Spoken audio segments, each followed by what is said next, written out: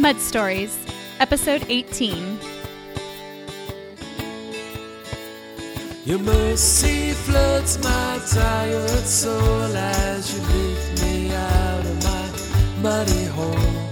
You wash me off with your sweet grace and you lead me to a safer place again. The thing is that guilt and eating should never go together. Putting them together can put you on that hamster wheel. Realizing food, God made it for us to enjoy. It's not something that we have to control. It's not going to love you any more or less based on what food you eat or don't, or how much you eat, what size you wear, whatever. It has to do with performance, anything. There's nothing we can do that's going to make you love us more. Hi, my name is Jackie Watkins, your host, and you're listening to Mud Stories, a podcast dedicated to bringing you inspiration in your muddiest moments, hope to make it through your mud, and encouragement for you to know that you are not alone. Hey friends, welcome back to the Mud Stories podcast. Today I'm talking with Mary Lou Caskey, a certified life coach, speaker, and author whose aim is to help us all ditch dieting and find joy and peace with our food. Mary Lou helps with struggles of body image, weight, and the private messages we tell ourselves about food, and she is passionate about helping us all ditch dieting by replacing eating rules, judgment, and the diet merry-go-round with freedom, hope, and joy. Mary Lou has written a book called Show Your Food Who's Boss, Gain Freedom, Lose Weight, and Keep It Off. And it's a book which brings us a fresh perspective to help us replace self-doubt with hope, to avoid pitfalls and discover subtle shifts that bring us powerful results in the quest to enjoy peace with food. In this episode, we discuss Mary Lou's personal mud story that contributed to her repeated weight gain and loss throughout the years, the tragedies she faced that compounded her struggle, and the secret to her 8-size weight loss once and for all. Mary Lou shares how she used food to medicate her pain, how she stayed heavy to avoid the fear of attention and attraction that being thin brought, how the messages we tell ourselves about eating and food can be so very defeating, and how when it comes to food and our weight, that understanding God's love for us and choosing to heal from the inside out over time is more important than we can ever know. Mary Lou speaks from experience on this topic, and because over the years she gained and lost a significant amount of weight over and over again.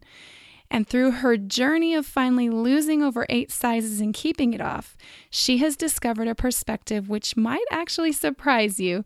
I know it surprised me, and it just might offer us all the hope that we've been looking for in our struggle with food. Mary Lou has a heart of gold and such a passion to help others. I had such a fun time talking with her, and I'm so very happy you've joined us today. And I want you to know, whether you struggle with food or not, I'm certain there's someone in your life who does. And may you be blessed by Mary Lou's freeing words today. Enjoy. Hi, Mary Lou. Welcome to the Mud Stories podcast. Hi, Jackie. I'm so excited to talk to you today. Oh, and I am so thrilled you're here because I think the topic that we're going to discuss today is one that will really hit almost every single person, whether they're male or female, young or old, married or single. I think it's going to be relevant to right where they are today, and I think everyone is going to be able to resonate with your mud story one way or another. So thank you for agreeing to join me here today. Oh, it's exciting. Thanks. So in life, Mary Lou, often what we struggle with is a combination of our past circumstances and our life experiences. And I know that right now today, if someone were to meet you, I'm guessing that they may have no idea all that you've faced, what you've overcome, and sort of the backstory as to how it all unfolded.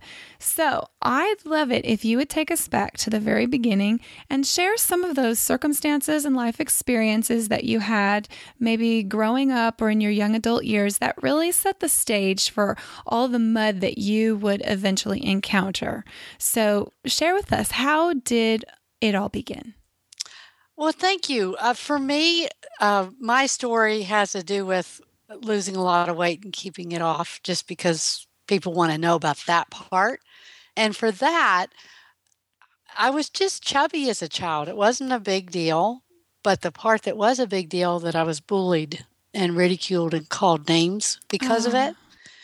And I think that's so common for kids if kids are chubby. Well, and it was I'm 53, so back then. Well, I'm 43, so we got a 10-year span there, yeah? There you go. I love it. And so, it wasn't, even though I was only chubby, I was still one of the larger ones in our small community, the only one in my family that was. And so it was, hurtful in that way, but I wouldn't say that the weight and trying to fix my weight didn't become an issue until after my second pregnancy.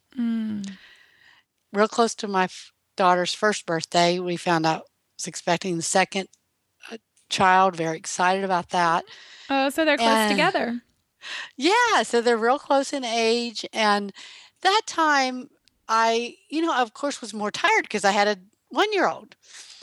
And I just, being tired and not taking as good care of myself, I did not realize how fast I was gaining quite a bit of weight.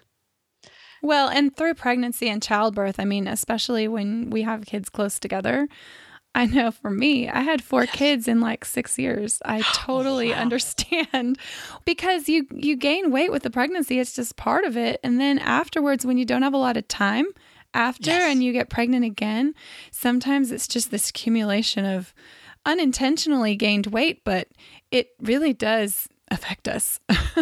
Yeah. I know you get that. And what happened with me was that they're basically a year and a half apart.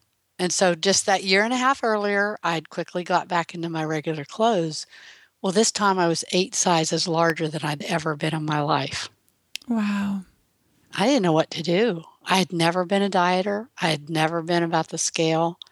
And I panicked because I didn't know. I had been very active. And so I just wanted to find something quick. And so that's when I started my dieting path. I'm an extrovert. And I was very grateful to be a stay-at-home mom.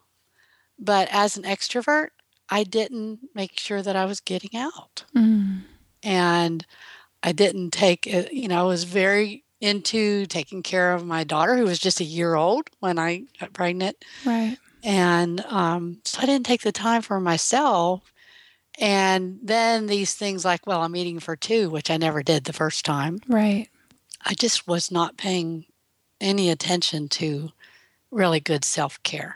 Okay. And I gained, like I said, 8 sizes, so 8 sizes. Okay. So Mary Lou, you were eating a lot. I was eating a lot and I didn't realize it. Yeah.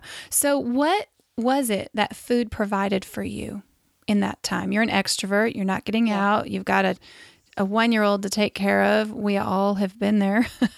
Many of us have been there. It can feel overwhelming, somewhat depressing, maybe.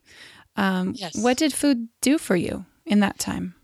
Now that I can look back at it, I know that it was a mixture of boredom. Boredom, okay. Even though I love being a mom. It was boredom, and I wasn't really a controlling person until I became a mother. And it just fed into that control. That motherhood brings out the best in us, doesn't it? Yeah. And so I think it was just my way of, soothing that anxiousness that I had as a mom. And it's sort of insidious, right? I'm sure you did not intend to gain 8 sizes. Oh, and I didn't even pick up on it. Right. All of a sudden, yeah. Yeah, I thought, well, I took it off quickly the first time. I just really thought it would come off, and none. I not only didn't get back, I just didn't lose anything. I remember thinking, I have got to do something here. And so what did you do? Well, that first time around, I just found the first quick weight loss that I could find. Yeah. And I did lose. And I don't remember if it was fast or not, but I gained it back very fast because I lost and gained those 8 sizes numerous times, but I'd always gain them back. And this was over a course of what? I'm sure life happened in that time. You know, kids are growing up, you were married. Yes. Tell me a little bit about what happened in those years. Well, oh my, we had so much. By the time I had cycled that probably at least twice, going up and down that much, I was diagnosed with an autoimmune disease and put on steroids. And, That's hard. Yes. And that weight's very hard to lose. And shortly after I had gotten my health back, we were 30, and the love of my life was diagnosed with cancer, my first husband. How old were you guys? We were both 30. Oh, Mary Lou. Yeah. And it was melanoma, and that's a very aggressive cancer. And they brought him as close to death as they could many times. And so we went and lived with my parents during that time, and he had gotten a clean bill of health from all of his doctors, was hired as a elementary school teacher, and the cancer came back, and he lived just a few months. Oh my. I can't even imagine. And how old were your girls? So she would have been almost 11, let's see, when he died. And then our youngest daughter, when he died, was just ready for her 11 and 9. Yeah. And then Oh, Mary Lou. just 4 or 5 months after that, my brother had said he'd be my girl's dad, and he died in a car accident. Devastating. And so lots of times when people hear my story, they think that's when the eating for comfort and the weight gain came. But I had already cycled, Several times. Yeah. I mean, certainly those tragedies didn't help, right? I mean, when we experience profound loss, I mean, that's a challenge for anyone to handle, whether or not we have a propensity to be comforted by food or not. I mean, that's a life change that's just profound. Oh, absolutely. When it looked evident that Paul was not going to live, that's the first time in my life I'd ever lost my appetite. I had all the other emotions, whether it's happy, whatever. I mean, food just went along with it.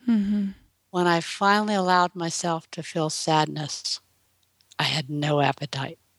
I would not allow myself to feel sadness before that in my life. And it was just in my face. I couldn't get away from it. Wow. I had no It was appetite. so big you couldn't avoid it anymore. I couldn't fix it either. Right. Oh, so hard, so hard. Yeah. All right. So you're a single mom now. The weight is still a struggle. You've had profound loss. What happens next? Well, I dealt with that just the way that I chose how to deal with life at that point, and I ran from it. And last thing I wanted was to remain single. I loved being married. I hated being single. So I looked for a husband. And so thankfully, God brought a wonderful, wonderful husband in my life. But because I am the type that tend to do things full steam ahead, I did that instead of grieving as effectively as I needed to do. Didn't realize how much my girls needed me. Even though I was there, I wasn't. Yeah. Well, Yeah. You're trying to survive. I was. And, you knew that married life was something you really did desire. And so sometimes don't you think we just reach for the next thing that almost like you're falling down a ladder into a pit, but you're just reaching for the next rung to try to stay up, And Yes. for you, remarriage was one of those survival not that your husband isn't an amazing guy. I'm sure Yep. that he is, but God thought of that, yes. yeah, but looking back, we can make these Yeah. assessments that are very Yeah. difficult to do while we're in it. Yes.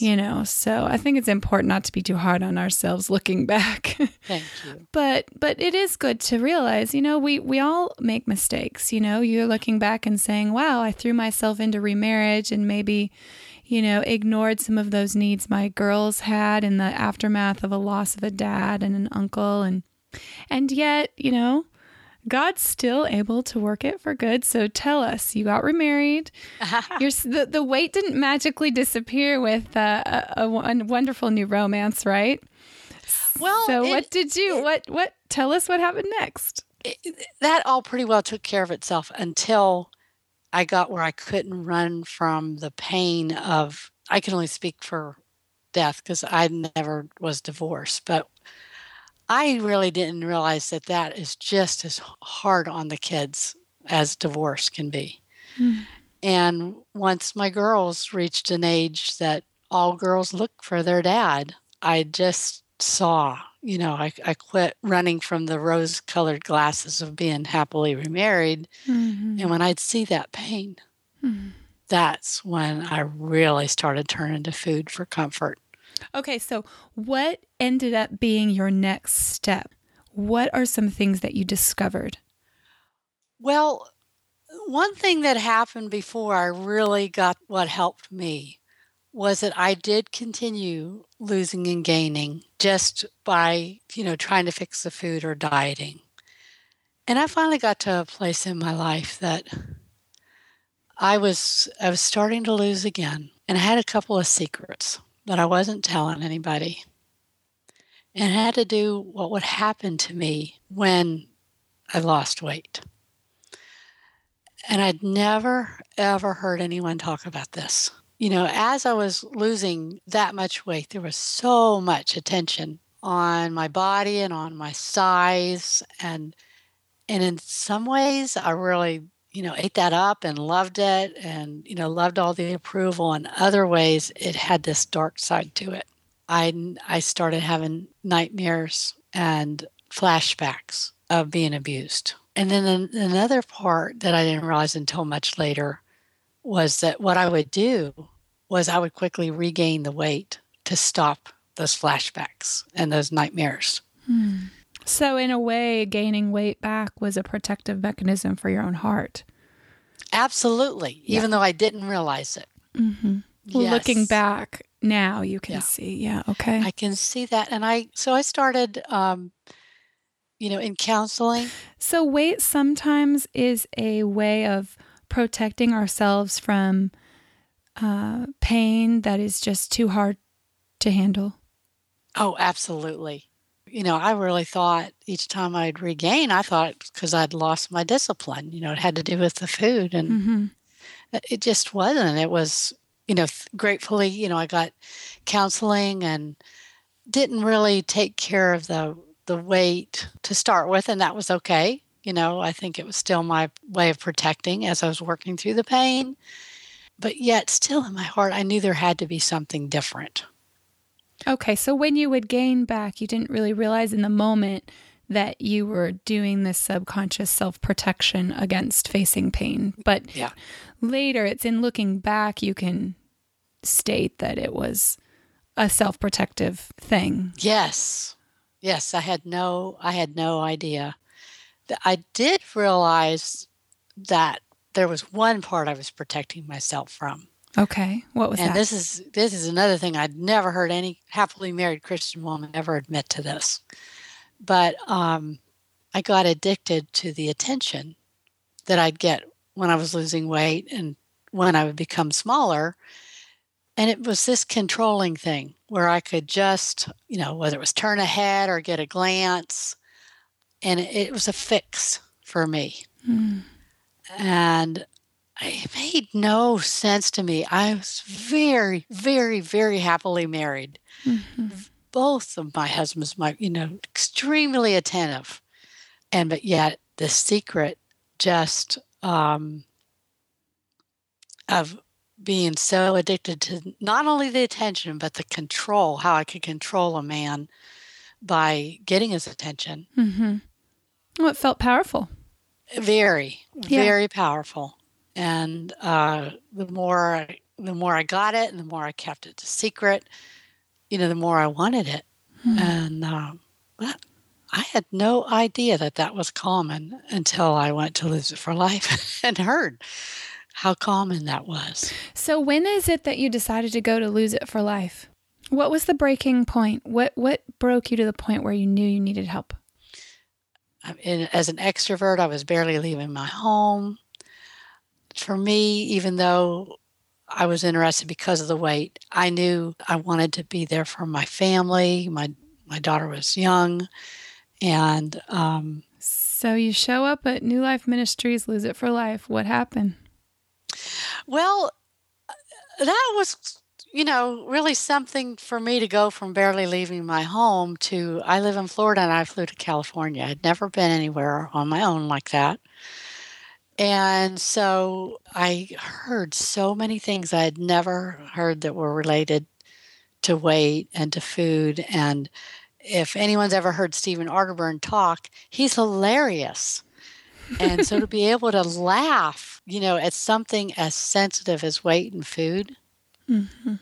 And then when I went, Dr. John Townsend, Henry Cloud were there. They taught about how boundaries have to do with that. And then probably the biggest thing was Dr. Jill Hubbard talking about wanting to be invisible. And that's where I picked up on this, self-protection or this, not knowing what to do with all this attention. It helped me tremendously. And so, I left with a lot of new concepts that I could just start one thing at a time. I didn't have to make it overwhelming, but I left knowing that I wasn't alone. I wasn't a freak. That there was just so many things that a diet would never fix, that I left armed with just so much, And so it was, and, I went back in because I was in such a low place in my life and not wanting to leave home. Continuing counseling helped me with that tremendously. And then I completely changed my relationship with dieting and food. And it just, over time, has led me to, be able to make a big difference for others. So before going to this event, you were like a hamster on a wheel, right? You were like, oh, yes. You were like, okay, I have to count the calories. I have to move more. And then you see those foods that you love and you're like, oh, I failed again. You feel guilty. And then you get back on the wheel and you try.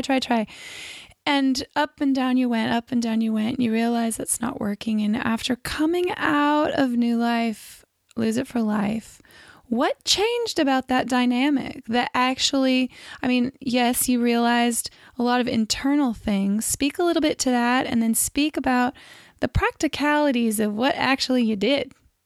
Okay. Well, when I got home, one small thing that made a difference was that I really didn't recognize physical hunger. I'd gotten where I'd turned off all those cues.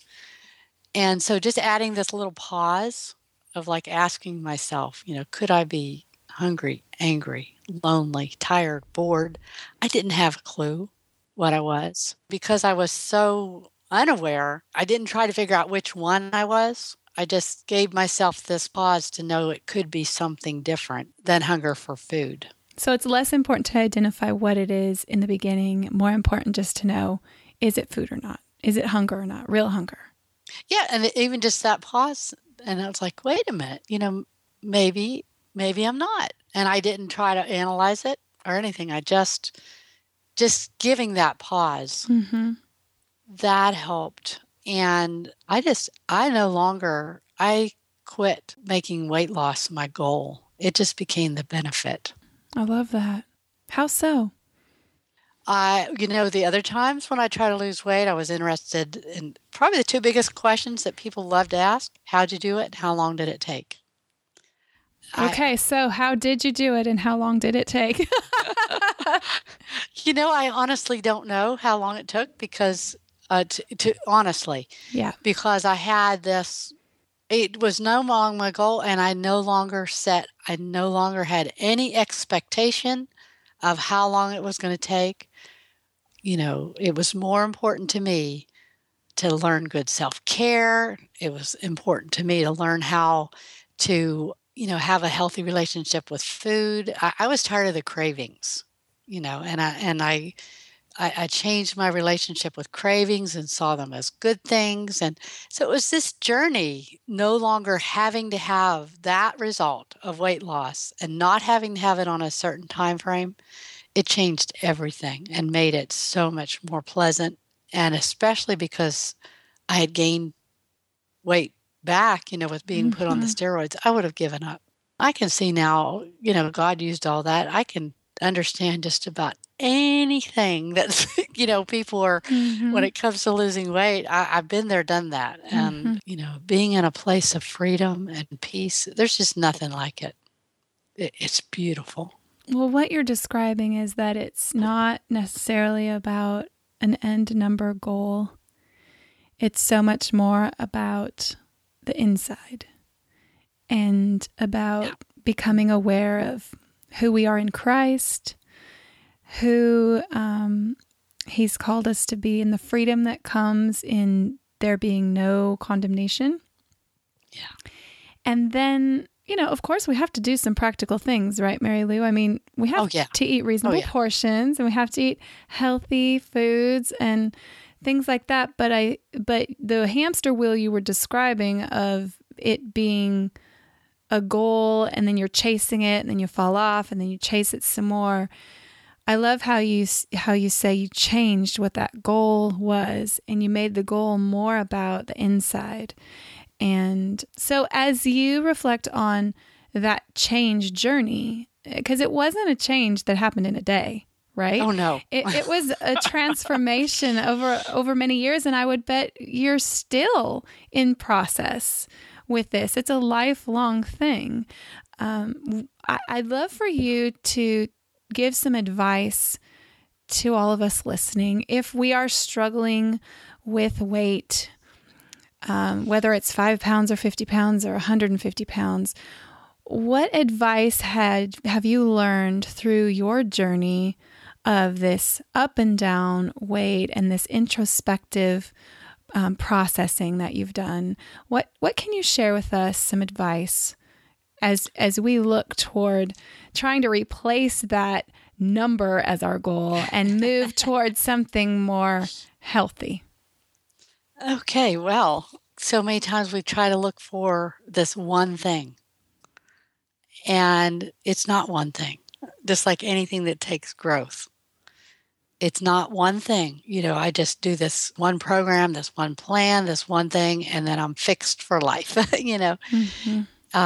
But yet, working on one part of it at a time and not feeling like it has to be this big project can help tremendously. And, tweaking as you go. And healthy connection, it's just so essential. And talking to somebody that trust, someone that's not going to try to fix you. They're not going to try to give you this formula or judge you, but they're just going to listen and respect you. But also, they can speak the truth in love to you in a way that you'll receive it because it's done in love and it's not in harshness. And that area right there is many times where professional help, can make a really big difference. Professional help in the sense of I need a personal trainer and a diet planner, or professional help as in let's talk about the things that are in the inside and how I need to heal? Well, where I'm coming from, the inside work, definitely professional, where not only the healing, but looking at your relationship with food or looking at your dieting messages. Let's talk about those, our relationships with food. How do we get healthier about that? The messages that we tell ourselves, what are some of those things and how can we change them? Well, for one, many times people don't realize the things they're thinking are very unhealthy and are putting them back in this hamster wheel. Things like guilt-free eating means I have to change the food. is the thing is that guilt and eating should never go together. Putting them together can put you on that hamster wheel. But unless you're talking to somebody that realizes that, you might never pick up on that. So, realizing food, God made it for us to enjoy. It's not something that we have to control and we have to make guilt-free. And a lot of people don't realize the difference between guilt and shame, too. Mm-hmm. And so much of that can come in. And one dieting message is something like feeling like you can't have something because you're on a diet. Well, the problem with that, especially because it starts with I can't have it. So something's wrong with me. I cannot have this food. And I know I got to where, and I didn't realize this till later, but I thought that meant I only deserved to have that food or a certain amount of food once I reached a certain size, not before. And that's a real hamster wheel. So it's a message of telling ourselves wrong self-worth, dependent on the wrong thing. Yes. That's very powerful, because I know I do that. I had some potato chips last night that were really tasty. I was thinking, my jeans are kind of tight. I shouldn't be eating those potato chips. But I did. I did it, and then I felt bad. Shouldn't have had those potato chips. So, I hear what you're saying. I mean, this is what I'm saying, Mary Lou. This message is for everybody because, I mean, even the men out there, I know you men are listening, and I know that you're going to want to have that double cheeseburger instead of the single with no cheese and no mayo and all of that, and you tell yourself that you feel bad because you gave in, We have so many messages, Mary Lou, and looking at what our dieting messages are telling us I just love that you're talking about it because it's just hard practically to know what to do with those messages. I mean, when I ate the potato chips, what am I supposed to do? I'm supposed to be happy. Woohoo! I ate the potato chips. Would you like what is your recommendation on that? Well, I would first look at something that you said that so many people say, and use the word should. What I should eat, what I shouldn't eat. And so if you start with that and change that, because using the words should, shouldn't, can, or can't, they can just lead you into that path of thinking that eating is black and white. It's right or wrong. It's pass or fail. It's should or shouldn't. And that's so true. We do that all the time. How do I change that? Well, you can come up with something that fits you and that when you say it, it brings you joy, or you at least don't feel this condemnation. Well, those potato chips brought me joy. I'm just saying. Yeah. They did. They really did. There's nothing wrong with that. And I think if you were hearing afterwards that you thought something was wrong with that, working on that, but also just looking at what you're thinking, paying attention to what you're thinking right before you made that decision to have the chips. Well, sometimes it's the delayed gratification. I've been, that day I'd been really good. I'd had my multi-grain toast with my almond butter for breakfast. And then I'd had my little, small little set leftovers that I had counted out already. And I had drank my water. And I was just in that, I deserve this because I've been so good today, And it was just that split-second moment of, I'm only going to count. I even counted 9 of them. I'm like, I'm only going to eat 9. And then after I ate them, I was like, well, if I wouldn't have had that bag of chips in the house, then I wouldn't have had this problem. I almost I almost made it like it's the food's problem. Like it's the food's problem that it was sitting on my shelf, Yes. And I'm not overweight. I'm just...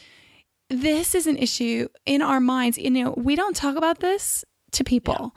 This is an internal dialogue that we have with ourselves. And even me, not having huge amounts. I have some vanity weight I could lose, I could wear a one size smaller or one size, one way or the other. But I can run, I'm a healthy person, but even that message this happens to all of us is what I'm saying. Yes. So I'm just looking for some practical help, Miss Mary Lou, because this is your thing. This is your message. And we all want to know, how can we overcome these messages that we give other than having given joy that I tasted those delicious 9 chips? You know what I'm saying?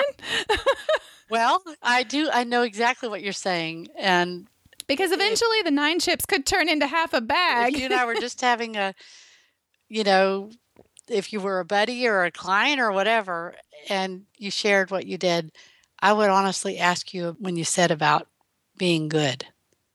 Being good. And it's so many times we look at the wrong piece of what will actually change things for us.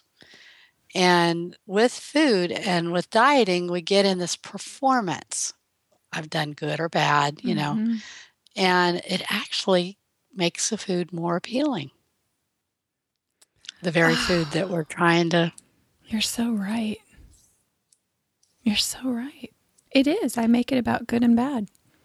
Yeah. And so, it's not like one food is better than the other. And changing that. Just to give a personal example that might help. If there's someone who's listening and they tell themselves, I can't have that, especially if they're thinking they can't have it because they're on a diet or they can't have it because they want to lose weight. Telling yourself you can't have something can just make you want it all the more, or you feel there's something wrong with you if you have it. And so I just changed that to, I'd see a food and I'd want it. And I think, I can have that if I want it. And I had to mean it. I really had to mean it. I no longer made it this struggle, between right or wrong, good or bad. Just, I can have that. And because I wanted to work on delaying gratification and not always eating impulsively, I had a time that I would tell myself, I can have that if I want it. But if I wait, it's going to get easier next time. And, I found that every time I did that, it just took that pull away because I wasn't telling myself I couldn't have it. And I just wanted to wait. I wasn't telling myself. That is and so it good. Made a big, big difference for me. Any area that we have in life, whether it's food or other things, we tend to, get in this performance. And I can remember I would be so tormented by that scripture in 1 Corinthians that talks about your body being a temple. And, when I'm going to put good in quotes, when I felt like I was being good, then I was treating my body as a temple, Yeah. And when I read that and I look at taking care of myself is a way to thank God for what He's done and just to give back to Him rather than taking care of myself in order to get His approval, it has a totally different feel to it. Oh, Mary Lou, that's powerful. Because really, gratitude changes so much because of what He's given. We don't have to be bound by a performance. His grace is free. It's enough. No matter what we eat, what we don't eat, no matter what we do, what we don't do, no matter how much we serve or fail to serve, because of Christ, yes, we are loved unconditionally. We are made righteous because of Christ. His love never changes, and it's not based on us being good or bad. Right? No.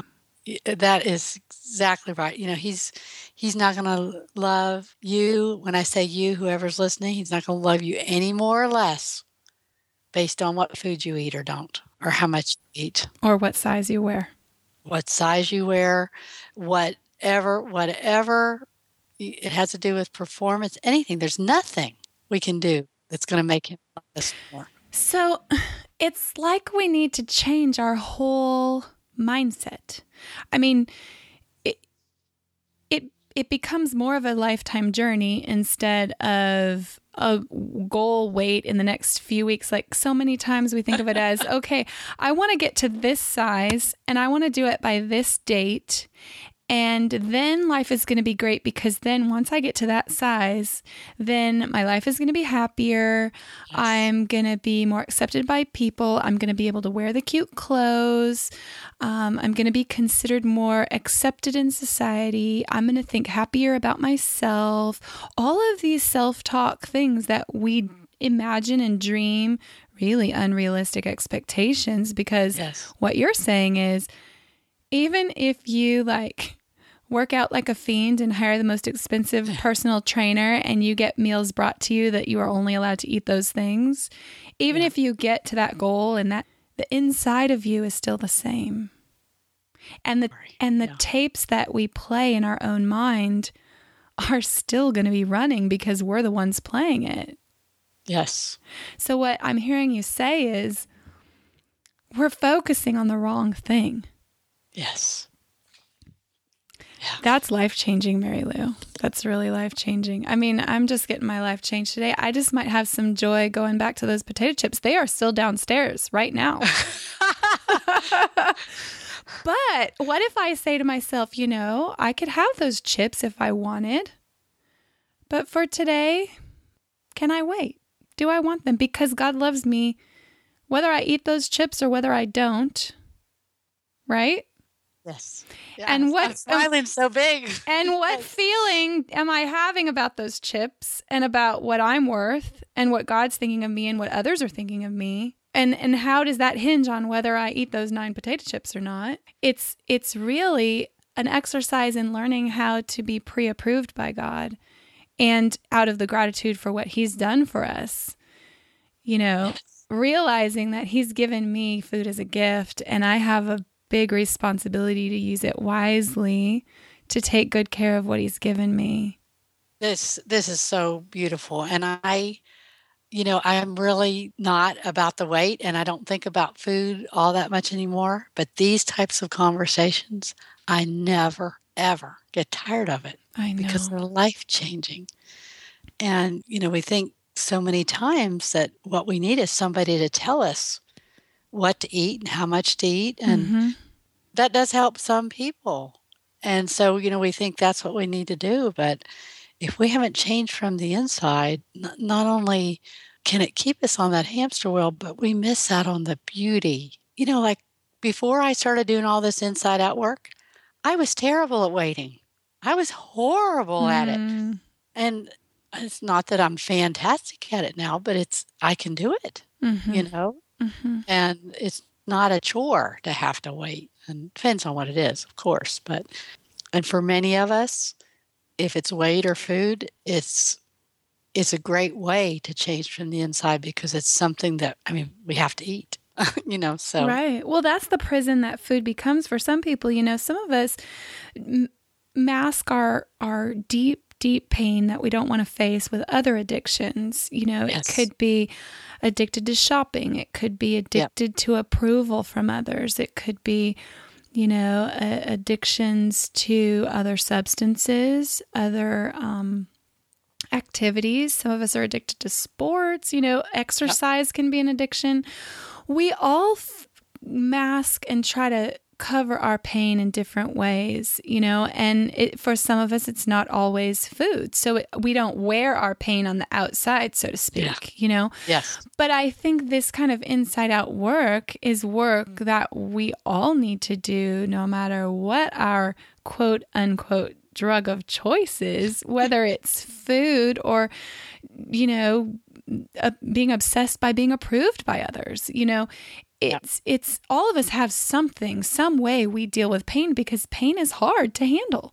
And we've all been through tragic experiences in life. This whole podcast is called Mud Stories because everybody has mud, whether it's a tragedy that happens to us, whether someone does something to us against our will, or whether we choose failure or purposeful sin, or just messing up, we've all sinned and fallen short, and no matter what it is, that brings pain and guilt and shame and all kinds of stuff inside. And really what you're talking about is getting way in there and doing some of that work, and not making food the bad guy in this situation. And Yes. because we have to deal with food. Food's not going away. We have to eat. I mean, we can stop shopping. We can stop doing alcohol. We can stop, getting that approval seeking and those attention seeking things through counseling or other things. But we can't just like up and abandon food. We can't just break up with food and say, okay, food, you're my problem, so I'm leaving you. We can't do that. So we have to find a way to work this out. And I think what is so beautiful about what you're sharing is that we can reconcile it. It doesn't have to do us in. It doesn't have to defeat us day after day after day. Yes. And we also, it doesn't mean that we're just going to be, complacent and stay overweight if our heart can't handle it, and it's going to make us prone to disease, and it's going to make us not live as longer for our families. You're not advocating just eating the potato chips and having joy, right?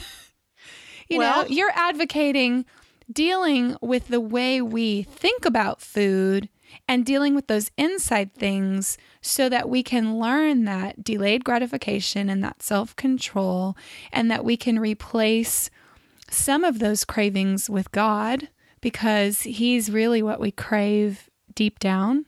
He's made that place in us that we need Him. And then the relationship with food changes as a result of doing that other work. Is that what I'm hearing you say? Absolutely. There's only one slight change. Yes, correct me, please. Yes, it's beautiful. You just put it so beautifully. And for many people, it is to enjoy those potato chips when you're eating them, honestly, or whatever it is. Okay, I'm going to try to take that in. That's not part of it, and you make food the enemy rather than for pleasure, but eating them mindlessly can actually be the culprit a lot more than just eating them. Got it. And okay, so it's really my motivation. It's really me being in control of the potato chips. Yes, they're not in control of you. You're not controlling them, but you become in control by making these inside-out changes. And they're not bad. We just become friends. There you go. I'm becoming friends with my potato chips. Yeah. And they can just, that doesn't mean that, if someone has a real struggle with a particular food and it's a trigger food, that, for some people, staying away from it, but it's how they do it and what they're thinking. Right. But making the food good or bad, or making you a problem or the food a problem if you eat it, that's the problem. It causes people a lot of problems. Wow. A lot of eating disorders. Yes, do the work from the inside out. Embrace God's unconditional love. Getting people in your life that help you to not be so hard on yourself. And not comparing ourselves to someone else, because this inside work is going to be a different pace for everyone, right? Right. And it's going to be, the beauty of it is that it's something that reaps such wonderful benefits, is that you'll never want to stop doing inside out work, because we're always growing. It's that benefit of growth. I know for me, I've come a long way, but I've got so long to go in the control area. That's an area that God continues to give me plenty of opportunities to grow in that area. Isn't He so gracious to do that? Oh. Yeah. Well, this morning I knew I was going to be talking to you, so I did not go on my 3-mile run. And before we talked, I was feeling kind of bad about that. I was thinking I'm bad because I didn't get up and run, and I probably don't deserve to eat what I kind of would like, because I need to eat less because I didn't do my run. And so now, I'm thinking, my run is good and I'm not bad. It's just a whole, I think we don't even realize the self-talk that we do. We don't really even realize the self-talk that we do that really is a condemning angle. And it's more damaging than I really realized, I think. It is. And two things is, one is we don't talk about it because we don't even realize it. But the other thing, you said something beautiful, lots of beautiful things. But when you were wanting to get the scope of, whether I had just dealt with a little bit of weight or a lot of weight. Yeah. When you lose as much weight as I have, and I've always been a person that loses it slowly, no matter what I do, that means I had all those years of getting those messages in my head. You had lots of practice. I had lots of practice, and so does anyone else. My story doesn't need to be that unique. Very few people know someone who's lost as much weight and kept it off as me. And because you can now stand in one leg of the shorts that used to be tight on you, right? Yes. I bet if we visit your site, we'll be able to see a picture of that. Yes? Let me think. Where do I have it? Yes, if you go on my media page. Okay, on the media page. I'll link to that. And then I'm just so thankful to have talked to you today. I love your heart and your passion for this and how you pick up on those little nuances of, me even calling food bad or thinking I'm bad. And I think so many of us just don't even realize how dangerous and unprofitable these kind of self-talk tapes are for our own hearts and really limiting our ability to really get to the goal that we really want. We want that weight number. We want the scale to say that certain thing, and we want it to happen in a certain amount of time. And yet we're sabotaging our own selves without even realizing it. Yes. And it's just a whole new perspective that, wow, I really needed to hear, Mary Lou. And I'm sure it's not going to end today. I'm going to be having a confrontation with the potato chips, but I think it's going to go better because of talking to you. Well, good. And you just learn from it, and just learn from it. And give ourselves time, right? You said it takes a lot of time. Oh, yes. Yeah. And you know what, Jackie? I love to give sincere compliments. Could I give you one? Of course. What a gift. You have a gift. You have a gift at this interviewing process. You not only listened well and picked up on what I was saying, you just... The rich treasury of the things that you had to say along with it, it's just quite an honor. Thank you. Oh, well, Mary Lou, I feel the same way. Please share with us, where can we find you online if people want to go check you out? I know you've written a book. Yes? Yes, I've written a book. You've written a book, so I want you to tell us about where we can find you online. Tell us a little bit about your book. You also are a life coach. Tell us about your coaching. Tell us about those things. Okay. Well, you can find out all of that on my website, which is MaryLouKaske.com. And on the website, you can find, if you go to the tab that says book, it'll tell you it's Show Your Food Who's Boss, Gain Freedom, Lose Weight, and Keep It Off. And it will show you where you can get either a Kindle or the paperback for that. The coaching tab will tell you about coaching, and this just came out of my heart of I'm so passionate about this subject that I wanted to get training on how to more effectively help people. And so, as you can probably tell, the heart of some of my coaching, the heart of it has to do with being able to talk to somebody who understands and gets it. But you can see things from a little bit different perspective.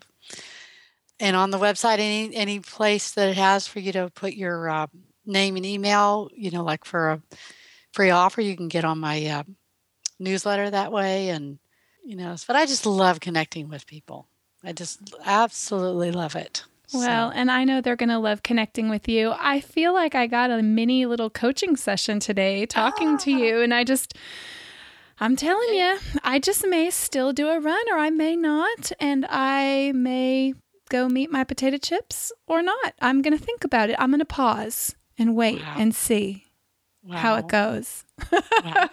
So thank you, Mary Lou. You're very welcome. I just thank you for this chance. There's all that I've been through and all that I've worked through in life is not wasted because it can make a difference. And I can't agree with you more. I think our stories, God gives us our stories to really not hoard the goodness that He's been to us, but to share it, to reflect Him in sharing it, and to really be of help and service to others who have been where we've been and who need to know, today that there's hope. So I'm with you, friend, and I'm so thrilled you joined us today. I'm just praying many are moved and met and helped and changed by your words. I know I have been today, and so I hope you have a beautiful day. Thank you so much.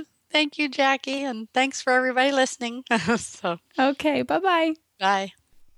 Well, wasn't that so uplifting? And I will say, since talking to Mary Lou, I've been much better about pausing, waiting, and analyzing what I'm feeling as I deal with food. And I'm hoping the same for you too. That no matter if food is a struggle for you or not, that even just a small part of you was set free by the insightful way Mary Lou approaches this struggle, because no matter what, food is not going away. And so if you know anyone who could use Mary Lou's perspective, I'd love for you to share this episode with them today so that they could be encouraged by her words too. And as always, you can find all the show notes and links to everything mentioned in this episode over at mudstories.com or JackieWatkins.com/episode 18. And that's including a link to a free gift from Mary Lou entitled 5 Weight Loss Myths That Sabotage Your Success. And also there will be a link over there in the show notes to her coaching services. I'm so honored and grateful that you took time out of your day to join me here. And if you have any suggestions for what topic or who you'd like to hear on this show, feel free to email me, leave me a voicemail message, or even a comment on this post. I'd just love to know what you're struggling with. What is it that keeps you up at night? What mud are you facing right now? So that I could bring you the episode that you need. And I'd also be so grateful if you'd be willing to leave a rating or review on iTunes. Just even a 1-sentence review would help so much to get this show in front of more people who need to be encouraged by these mud stories. And you can do that by going to JackieWatkins.com/iTunes.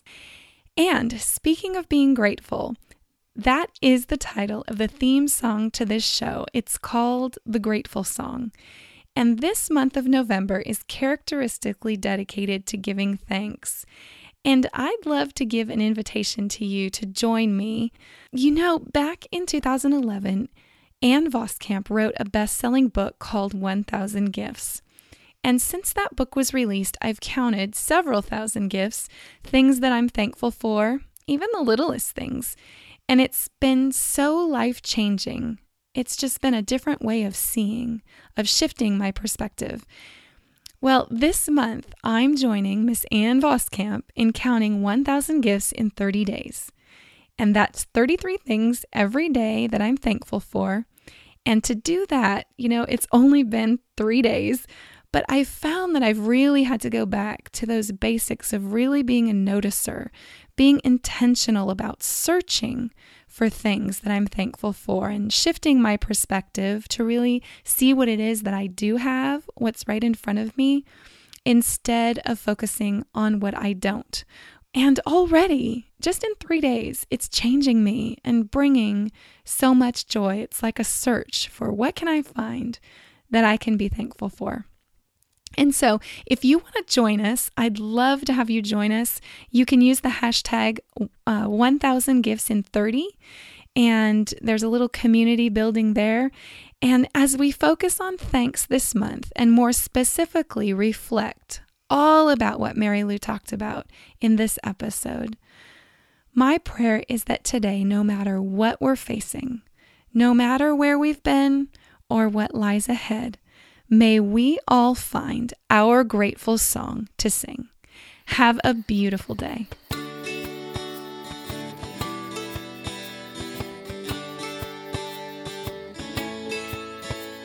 A never-ending marble fails to press upon my mind. I pull the shame that leaves me a little bit blind. I cannot see beyond the blame, and I never will find a way out. And then I feel you next to me. You lift my head to see. Your strong arm reaches to me. Your mercy floods my tired soul as you lift me out of my muddy hole. You wash me off with your sweet grace and you lead me to a safer place again.